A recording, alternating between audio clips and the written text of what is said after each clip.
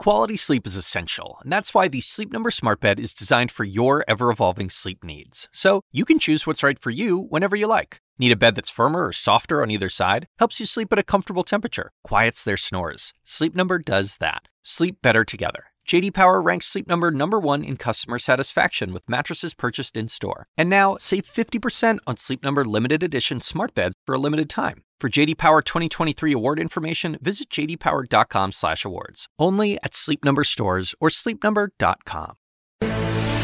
This is CNN Breaking News.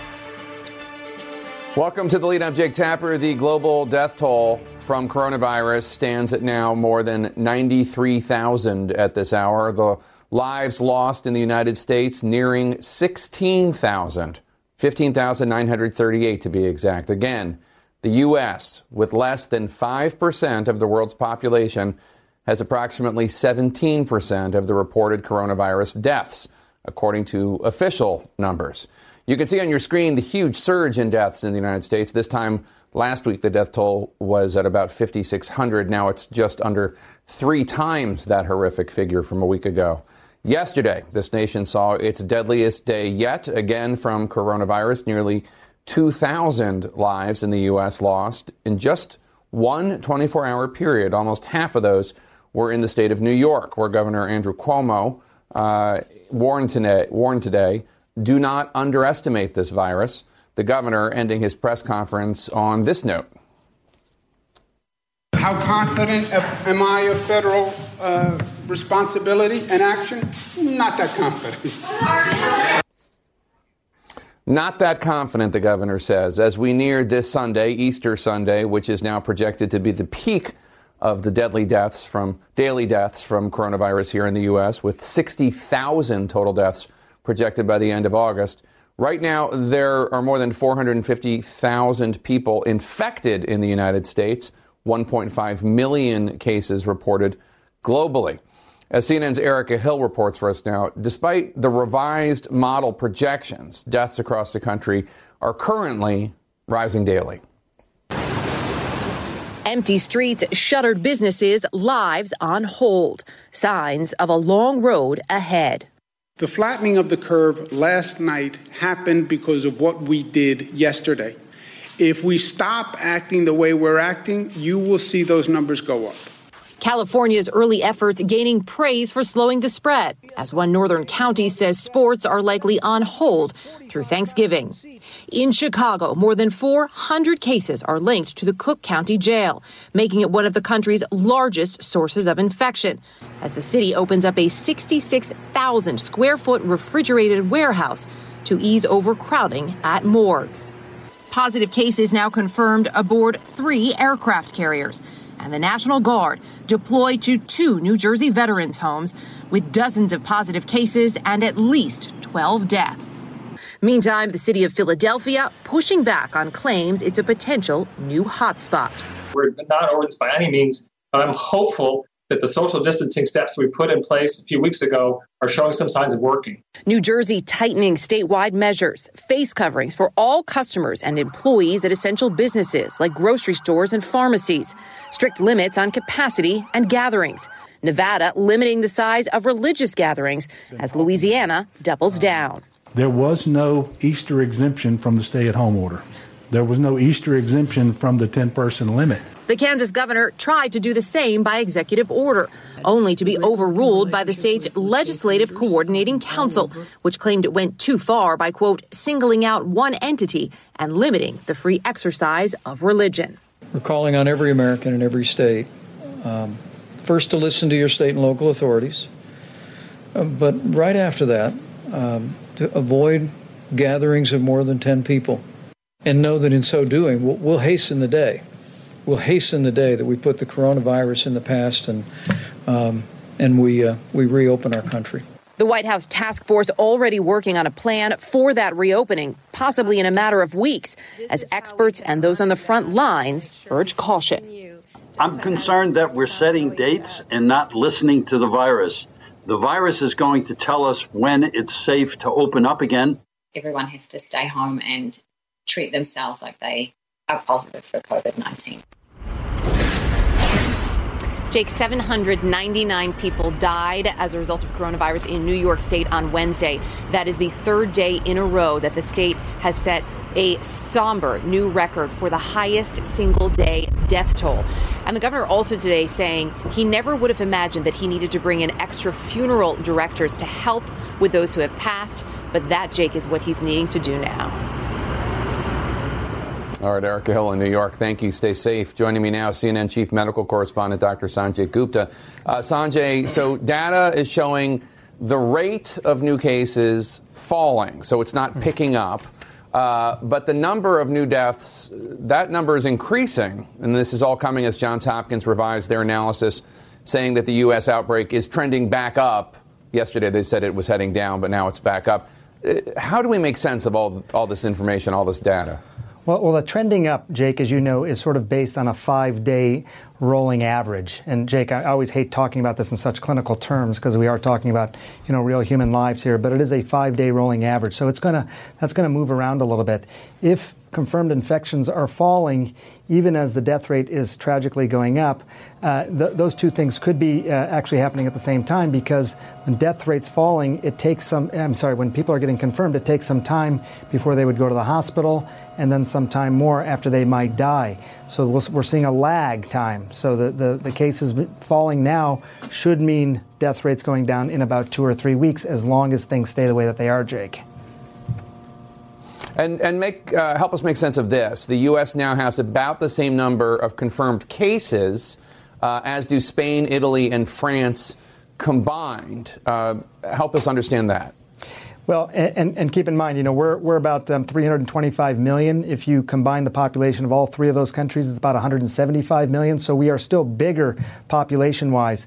Right. Some of this has to do with more testing, Jake, but it's not the entire picture. I mean, Italy still, tests more per capita, and that's significant because it's a more significant sample size. That's what scientists are trying to determine. What is the sample size here, and how significant is that sample size?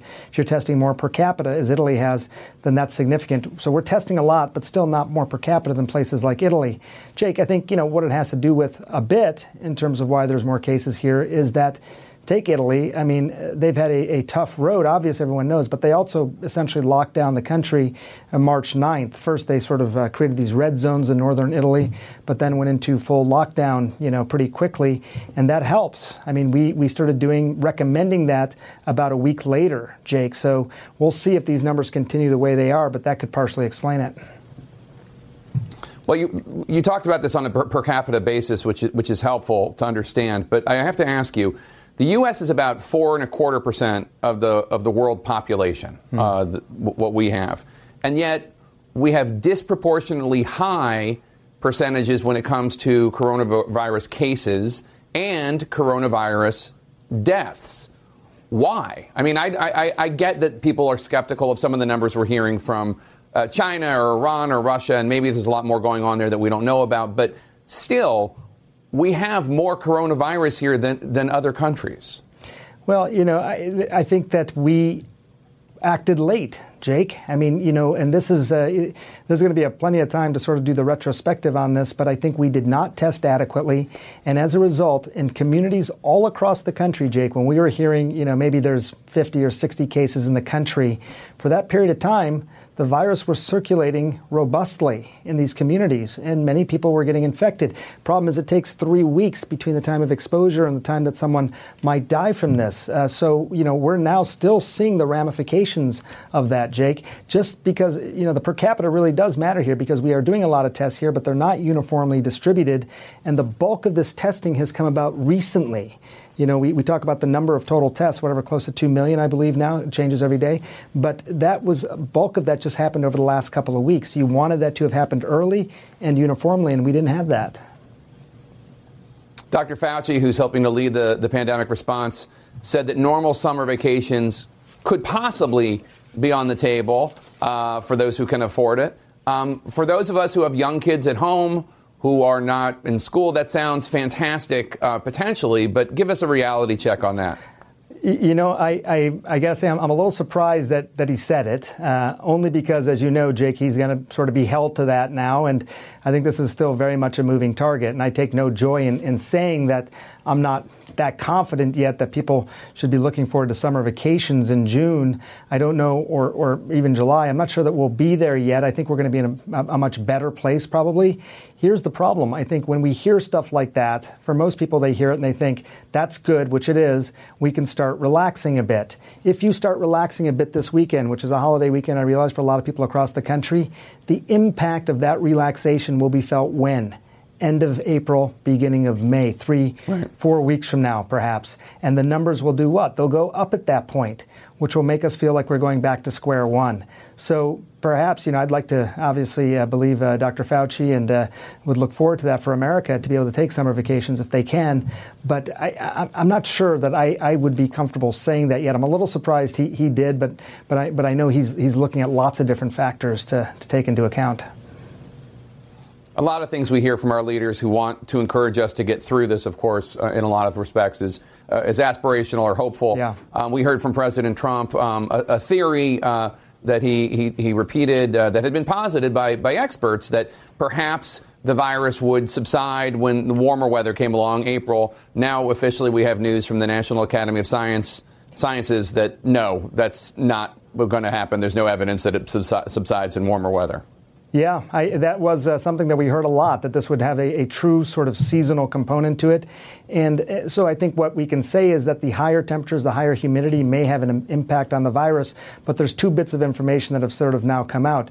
One is that in China, despite having higher temperatures and higher humidity, you still had exponential growth. And I think that was a big factor that the National Academy of Science took into account when writing this letter.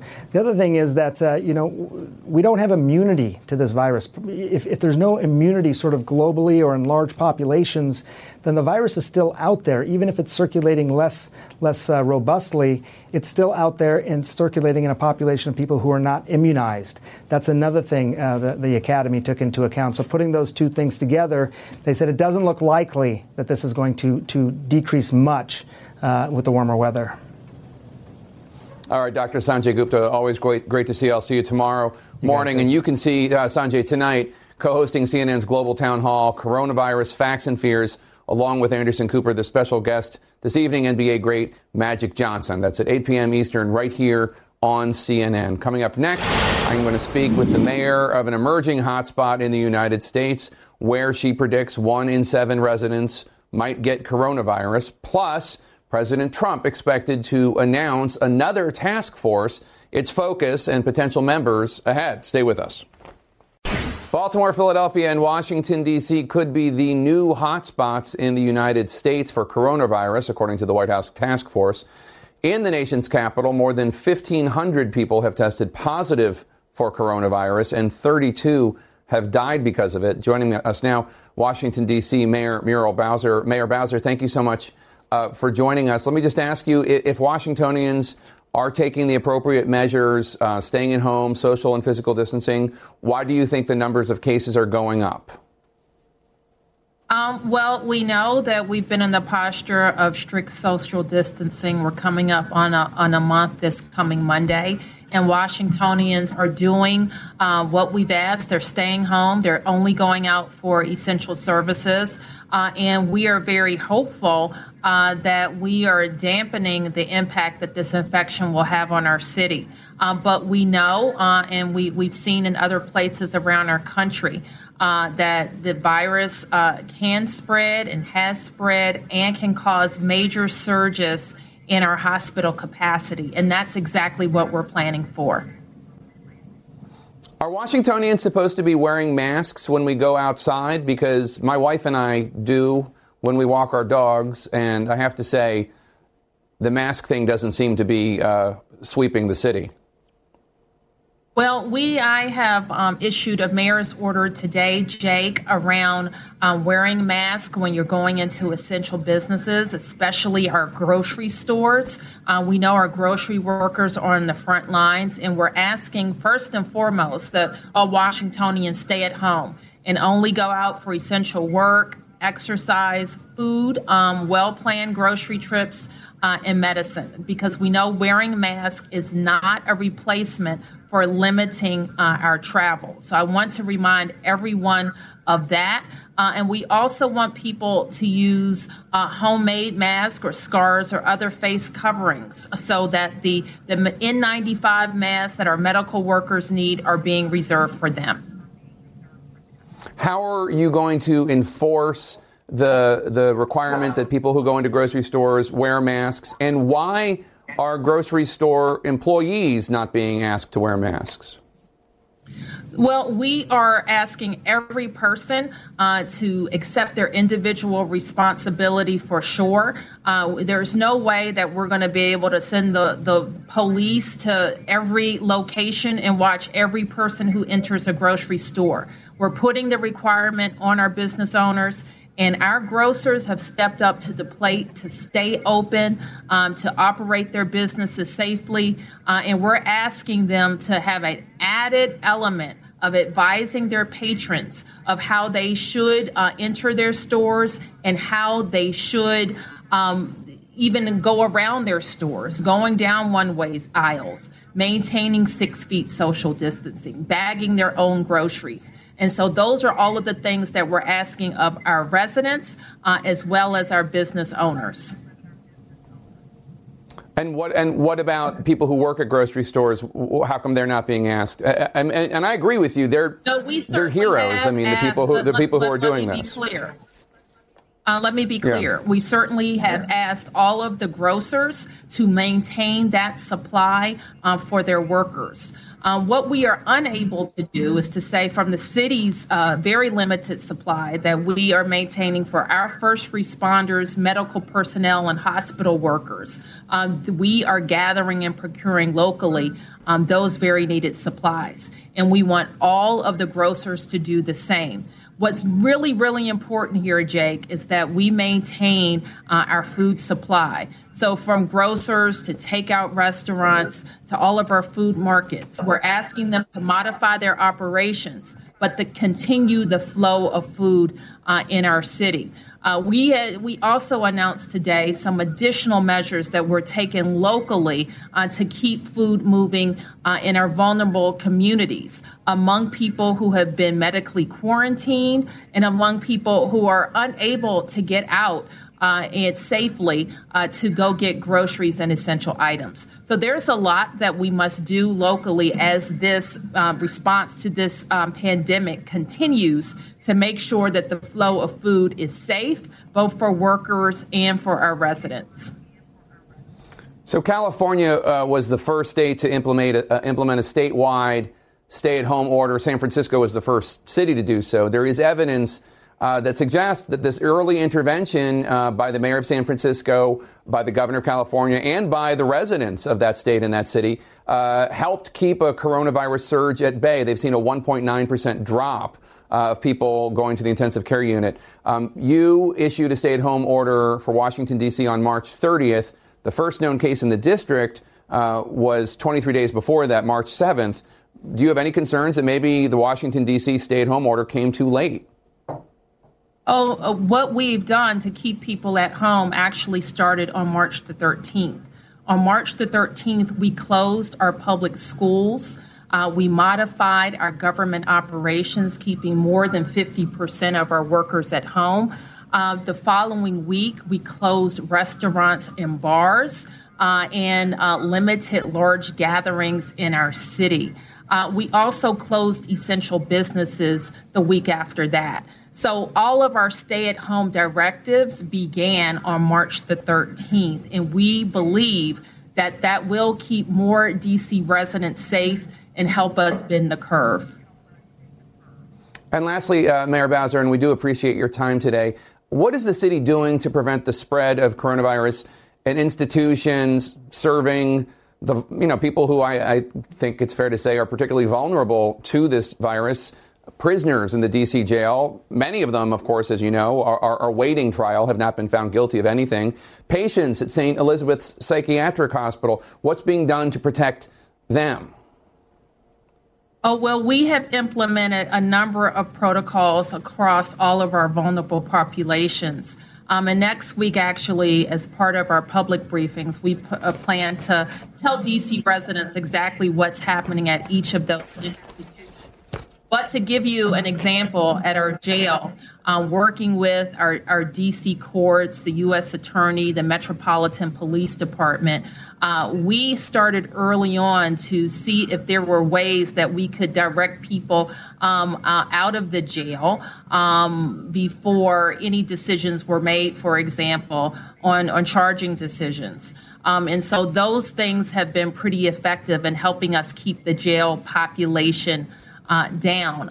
Even since we've been responding to this pandemic, we've seen the population in our jail decrease by hundreds of people, which we think is a good thing because it allows us to implement more spacing. We've also limited people coming into the jail from workers to vendors to visitors to try to prevent the spread. But we have a very serious protocol for if we have a worker or an inmate test positive. And we have the luxury of having a lot of space now in our jail so that we can spread people out more. But we have other vulnerable populations that you've mentioned from the people that we serve at our St. Elizabeth's Hospital. And similarly, we have protocols to quarantine anybody that is found to be positive and to quarantine people that have been exposed to them. All right, Mayor Bowser, thank you so much. Stay in touch with us. Let us know if there's anything you need you're not getting that we can shine a light on. We appreciate it, and good luck. Thank you, Jake. Coming up next, a CNN investigation and look at how the federal government left up roadblocks that prevented more coronavirus testing in the critical time early on in the pandemic. Stay with us. Shocking new details on the rollout of coronavirus testing. CNN has learned that some private labs were eager to develop testing as early as January, anticipating the inevitable outbreak. But as CNN's Drew Griffin reports for us now, the federal government actively blocked those tests from being produced and made available to the American public.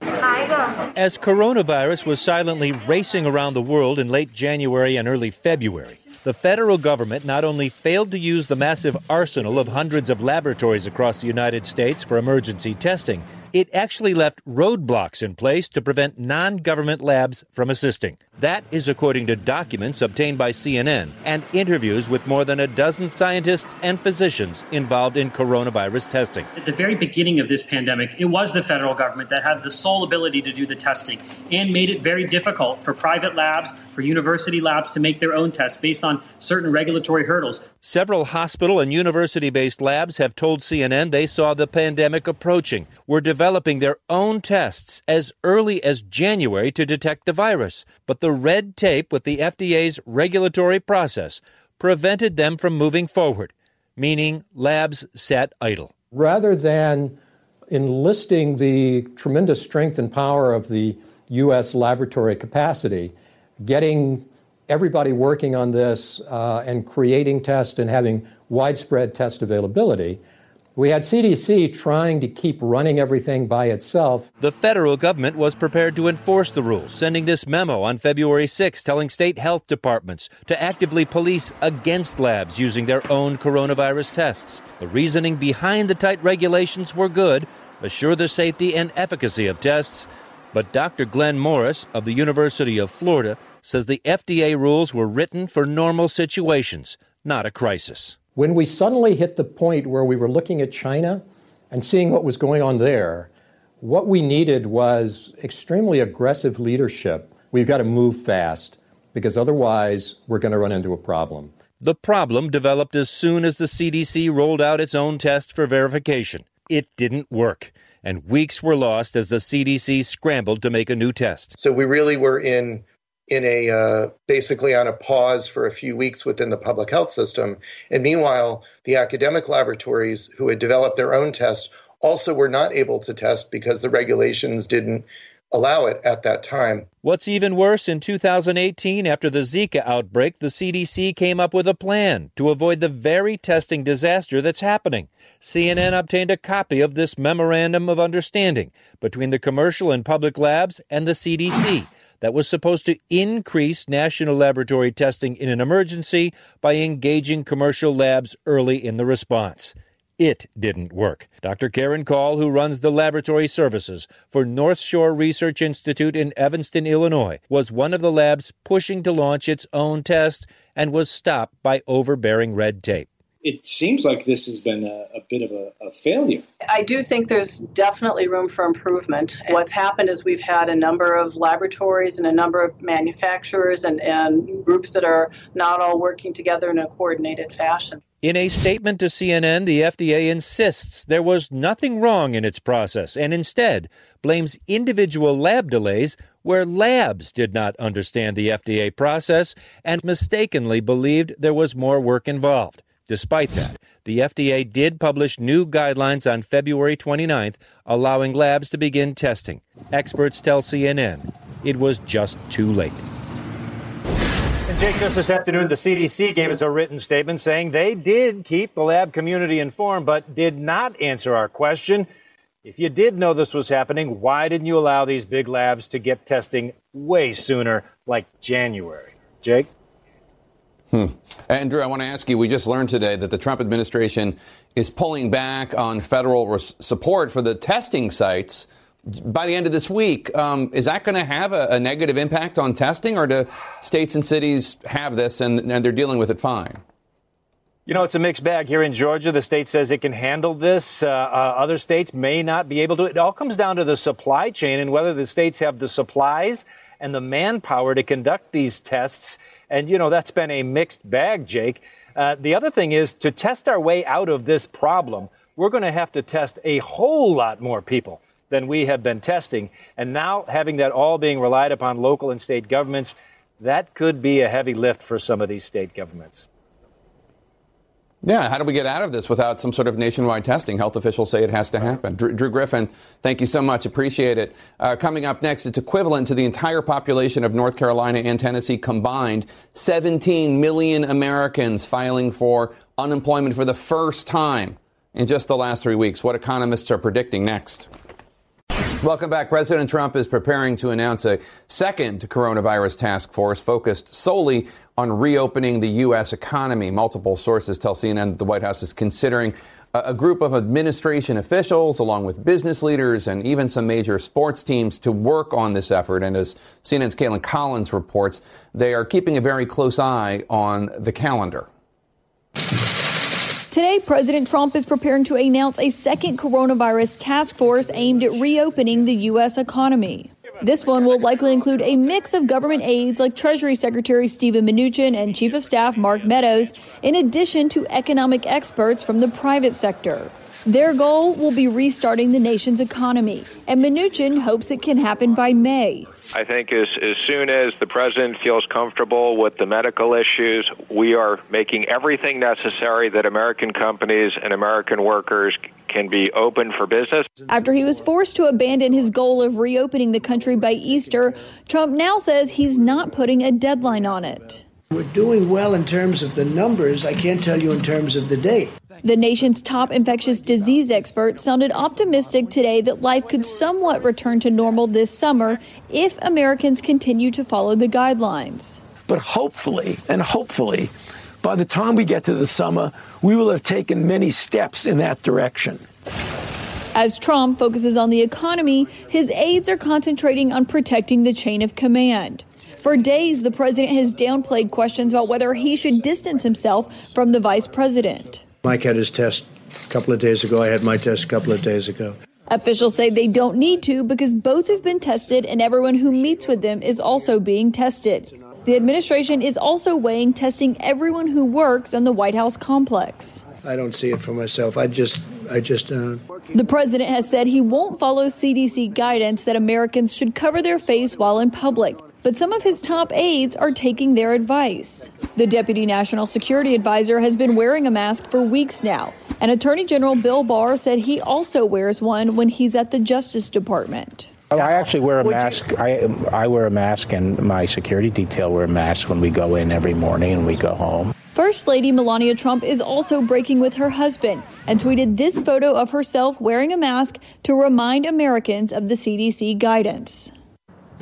And Jake, we've now learned that the White House is going to test all of the reporters for coronavirus today, the ones who are going to attend that briefing with the president and the vice president and other officials after a member of the White House press corps started showing symptoms of coronavirus. So it's not clear whether or not they are positive or negative for it. And it's also not clear if this is going to be a daily practice. As we did note, they are considering testing everyone who comes onto the White House grounds for coronavirus as well. All right, Caitlin Collins, thank you so much. More staggering unemployment numbers today. The Labor Department says that 6.6 million Americans filed for unemployment for the first time last week. Add that to the previous 3 weeks. That is 16.8 million Americans now out of a job, about 11% of America's workforce. And of course, those numbers reflect just a small fraction of the economic pain being felt out there. Let's bring in CNN business anchor Julia Chatterley. And Julia, today, Federal Reserve Chair Jerome Powell said that the U.S. is losing jobs with, quote, alarming speed. But he also said that the spike in jobless claims will be temporary. The Trump administration keeps hyping a robust restart. Is that possible, a robust restart? I want to say anything is possible. You know, I tackled Jason Furman, who was President Obama's economic advisor, on this exact point today. And he said, look, the good news is half of these people claiming and asking for help here could just be furloughed workers. They could be added back really quickly. He said, but even with that, it could still take us 5 years to get back to where we started in terms of the labor market. The bottom line here is, and Jay Powell said this, the best way to ensure a robust recovery is a national plan for reopening the economy and avoiding a false start here, a surge and a re-rise in some of the cases that we've seen. It's a challenge. Right before the Fed chair made his comments, the Federal Reserve released its own kind of new stimulus, $2.3 trillion in various programs to try to help the economy, plus $600 billion in loans for small businesses. Explain what the Fed did here, if you could. This was the Fed opening up the bank vault and saying, if you want to borrow money, you get it. It was lending to states. It was lending to municipalities, to small businesses too. 4-year loans, 1 year, you don't have to pay any money. But Jay Powell also said, look, this is lending. It's not spending. That's down to governments. And the beauty of the loans to small businesses was the bulk of them would be forgiven if they're spent on payrolls. This is just buying Congress time to come up with more money, Jake. And speaking of Congress and small businesses, today, Senate Democrats blocked efforts by Senate Republicans to add another $250 billion to the small business loan program, which you and I have discussed several times. It's overwhelmed but because of all the demand as well as some of the technical issues. Among other objections, Senate Democrats say they want the legislation, to guarantee access to these smaller, underserved companies. What's your take on all this? Do you worry that the politics are going to get in the way of the bigger goal? Are the Democrats right here? Are the Republicans right? What do you think? I think this is more a case of context and process and timing here. I think the Republicans wanted 3 weeks to see how the money was working. The Democrats are saying, fill the gaps now. Both sides agree states, healthcare, individuals need more money. It's just when they come up with the goods. This lending program was the only thing that had bipartisan support initially, and they need to find that again, Jake. All right, Julia Chatterley, CNN business anchor, thank you so much. Really appreciate it. See you tomorrow. Coming up, the global devastation of coronavirus. One country now investigating images depicting dead bodies left on the side of the street. We're going to go to our reporters who are all around the world. That's next. Stay with us. 2 nurses in Suffolk County, New York, have died from coronavirus, and nearly 900 employees at a Michigan hospital system have been infected by COVID-19. Doctors and nurses risking their lives to save you and me and patients, and they still do not have enough of the masks and other personal protective equipment, or PPE, needed to protect themselves from this virus. It is a national outrage. I want to bring in the dean of Icahn School of Medicine at Mount Sinai, Dr. Dennis Charney, who's a psychiatrist by training, as well as an expert in depression and post-traumatic stress. Dr. Charney, one doctor told NPR that going into work was like, quote, walking into Chernobyl without any gear, unquote. How serious is the emotional toll that this is taking on our doctors and nurses and healthcare workers? there's going to be a serious emotional toll because the healthcare workers are heroes, but they're also warriors, and they're being exposed to the terrible disease, and they're faced with death literally every day. So we're concerned that they are going to develop high levels of post-traumatic stress disorder, just like veterans from Vietnam and the first responders from 9/11. And it's not just a matter of the fact that they don't even have the PPE, so they have to worry for themselves. They have to worry for the members of their family. They're also day in, day out, working double shifts, surrounded by incredibly sick people who are dying. And I mean, that's dark enough. I mean, without having to then worry about their own lives. Exactly. It's as stressful as being in combat, or in terms of 9/11, being the first responders, where you saw all that death surrounding you. So it's really hard, and it is incumbent upon us as a health system and as a government to provide the kind of health care to our healthcare warriors to help them deal with this trauma and stress. Well, I mean, from your mouth to God's ears, that we're not even providing them with the PPE they need. Take a listen to this one ICU nurse in New York. Yeah, it does feel like a war to us. I hesitated to use that analogy because war is not a joke, but it really does. The patients keep coming. There's more death. There's more of that. So yeah, emotionally, there's a lot of anxiety. I assume you're hearing that from other nurses, other doctors, and others.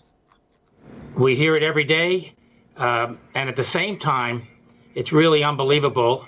You know, here at Mount Sinai and other major academic medical centers dealing with this, it's also inspiring in terms of the courage and the bravery that our nurses and our doctors are experiencing and reflecting at the same time dealing with all the stress that we're talking about. You compared this to war. The nurse we just ran the clip of, she described this as a war. Why does it feel like a war to the people going through it? Because you come in every day, you know that you're going to be fighting an enemy that is very tough and invisible. There's death all around you until we come up with new treatments or a vaccine. So you're fighting an enemy. So it is like a war. And we have teams of very brave people fighting that war every day, day in and day out. And these medical professionals, they're also coming home to families in many cases. We hear from so many of them about how terrified they are about giving this disease to their partners, to their children, to anyone else who might live with them, their parents. How can they begin to cope with that? Yeah, that's another problem, because many times they have to stay separate, from their family members so they don't infect them. So they're not getting the kind of support that they really need. So it's tough. And I, just to emphasize again, we need to help them. And it's going to be really hard when this is all over and they have the memories of this experience that stay with them perhaps for life. Well, I'm glad that you are with some of them, Dr. Dennis Charney. Stay in touch with us. Let us know how to keep shining a light on the amazing work that these men and women are doing and what more we need to do to help them and support them. Thank you so much. Thank you. In our world lead today, Italy's prime minister saying it could be, quote, the end of Europe if the European Union does not financially help the hardest hit countries. Sweden is reporting a spike in deaths in that country for a second day in a row. That nation has yet to implement any sort of nationwide lockdown. Instead, the government is asking people over 70 to stay home and for people to practice social distancing. Ecuador's president is calling for an investigation now after disturbing images of bodies left on the side of the road surfaced last week. We have reporters around the world joining me now to talk about what's going on around the world. Let's begin with CNN's Bianca Nobilo in London. And Bianca, Prime Minister Boris Johnson, we're told, is now out of intensive care. He is. He spent 72 hours there, and he has now been moved to a basic recovery ward where he is in the early stages of recovery, and Downing Street are keen to emphasise that. But they say that he's in extremely good spirits, so that's good news as far as the Prime Minister's health is concerned. Now, obviously, there's been a massive emphasis on Boris Johnson's well-being for obvious reasons. He is the leader. He's the person charting the course through this outbreak for Britain. But we are seeing a devastating toll on the country at large, over 880 deaths today in the United Kingdom. And for frontline healthcare workers, you were just speaking to somebody talking about the lack of PPE and the deaths that happen as a result of that. And we've seen Dr. Abdul Mabud Chowdhury, a 50-year-old doctor, pass away after battling from coronavirus. And even more tragically, he actually wrote to the Prime Minister asking for more PPE for their frontline healthcare staff in the United Kingdom just 2 weeks ago, Jake. Well, Bianca Nabila, thank you so much. Tragic. The death toll in Spain has now surpassed 15,000, 638 more deaths in just the past 24 hours in that country. CNN's Scott McLean joins me now live from Madrid. And Scott, a CNN analysis of the death toll in Madrid suggests that the number could be significantly higher than what's been reported in terms of actual deaths because of coronavirus.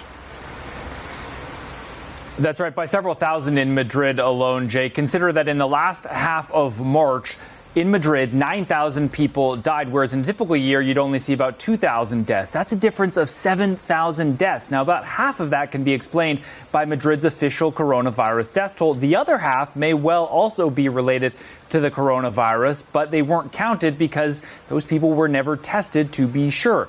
On top of that, Madrid's regional government says that thousands of people have died in nursing homes with coronavirus symptoms, but again, they weren't counted because they weren't tested. Now, the Spanish government says it is counting according to WHO guidelines, only deaths where people have had a positive coronavirus test, though it says it is doing its own analysis to understand the discrepancy. And one other thing to add, Jake, and that's that the Spanish parliament officially voted today to extend the stay-at-home order until April 26th. The prime minister, though, he said this country had reached the peak of the outbreak. He expects to have to extend that stay-at-home order again into May.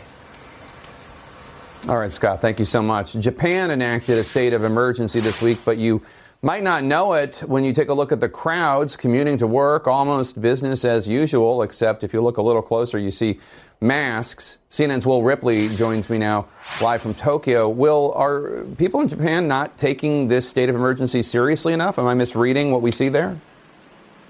I think the problem is, Jake, a lot of people just don't have a choice because 80% of Japanese companies are not able to allow their employees to work from home. That's according to government data from last year. And so for companies that didn't tell people they have to go to work, they don't have a choice. The number of commuters is down, but it's not down even close to the 70 to 80% that the Japanese government says needs to be reduced in order to stop this city from having 10,000 infections in 2 weeks and 80,000 cases potentially in a month. And I'm talking to an epidemiologist who says nothing short of a total lockdown will accomplish that. The problem is Japanese Prime Minister Shinzo Abe is trying to balance public health with the health of the economy, seemingly ignoring the fact that the economy could be devastated if the cases do skyrocket here like we're seeing in other cities. And Tokyo's numbers in many ways are just several weeks behind cities like New York and whatnot. Jake, I also spoke with a coronavirus patient who says she was tested. She's showing symptoms. She has to wait 10 days to get her results in the mail, not email, post mail. All right, Will Ripley in Tokyo. Stay safe, my friend. Our coverage on CNN continues right now. Stay healthy, stay safe, stay inside. We'll see you tomorrow. When you work next level.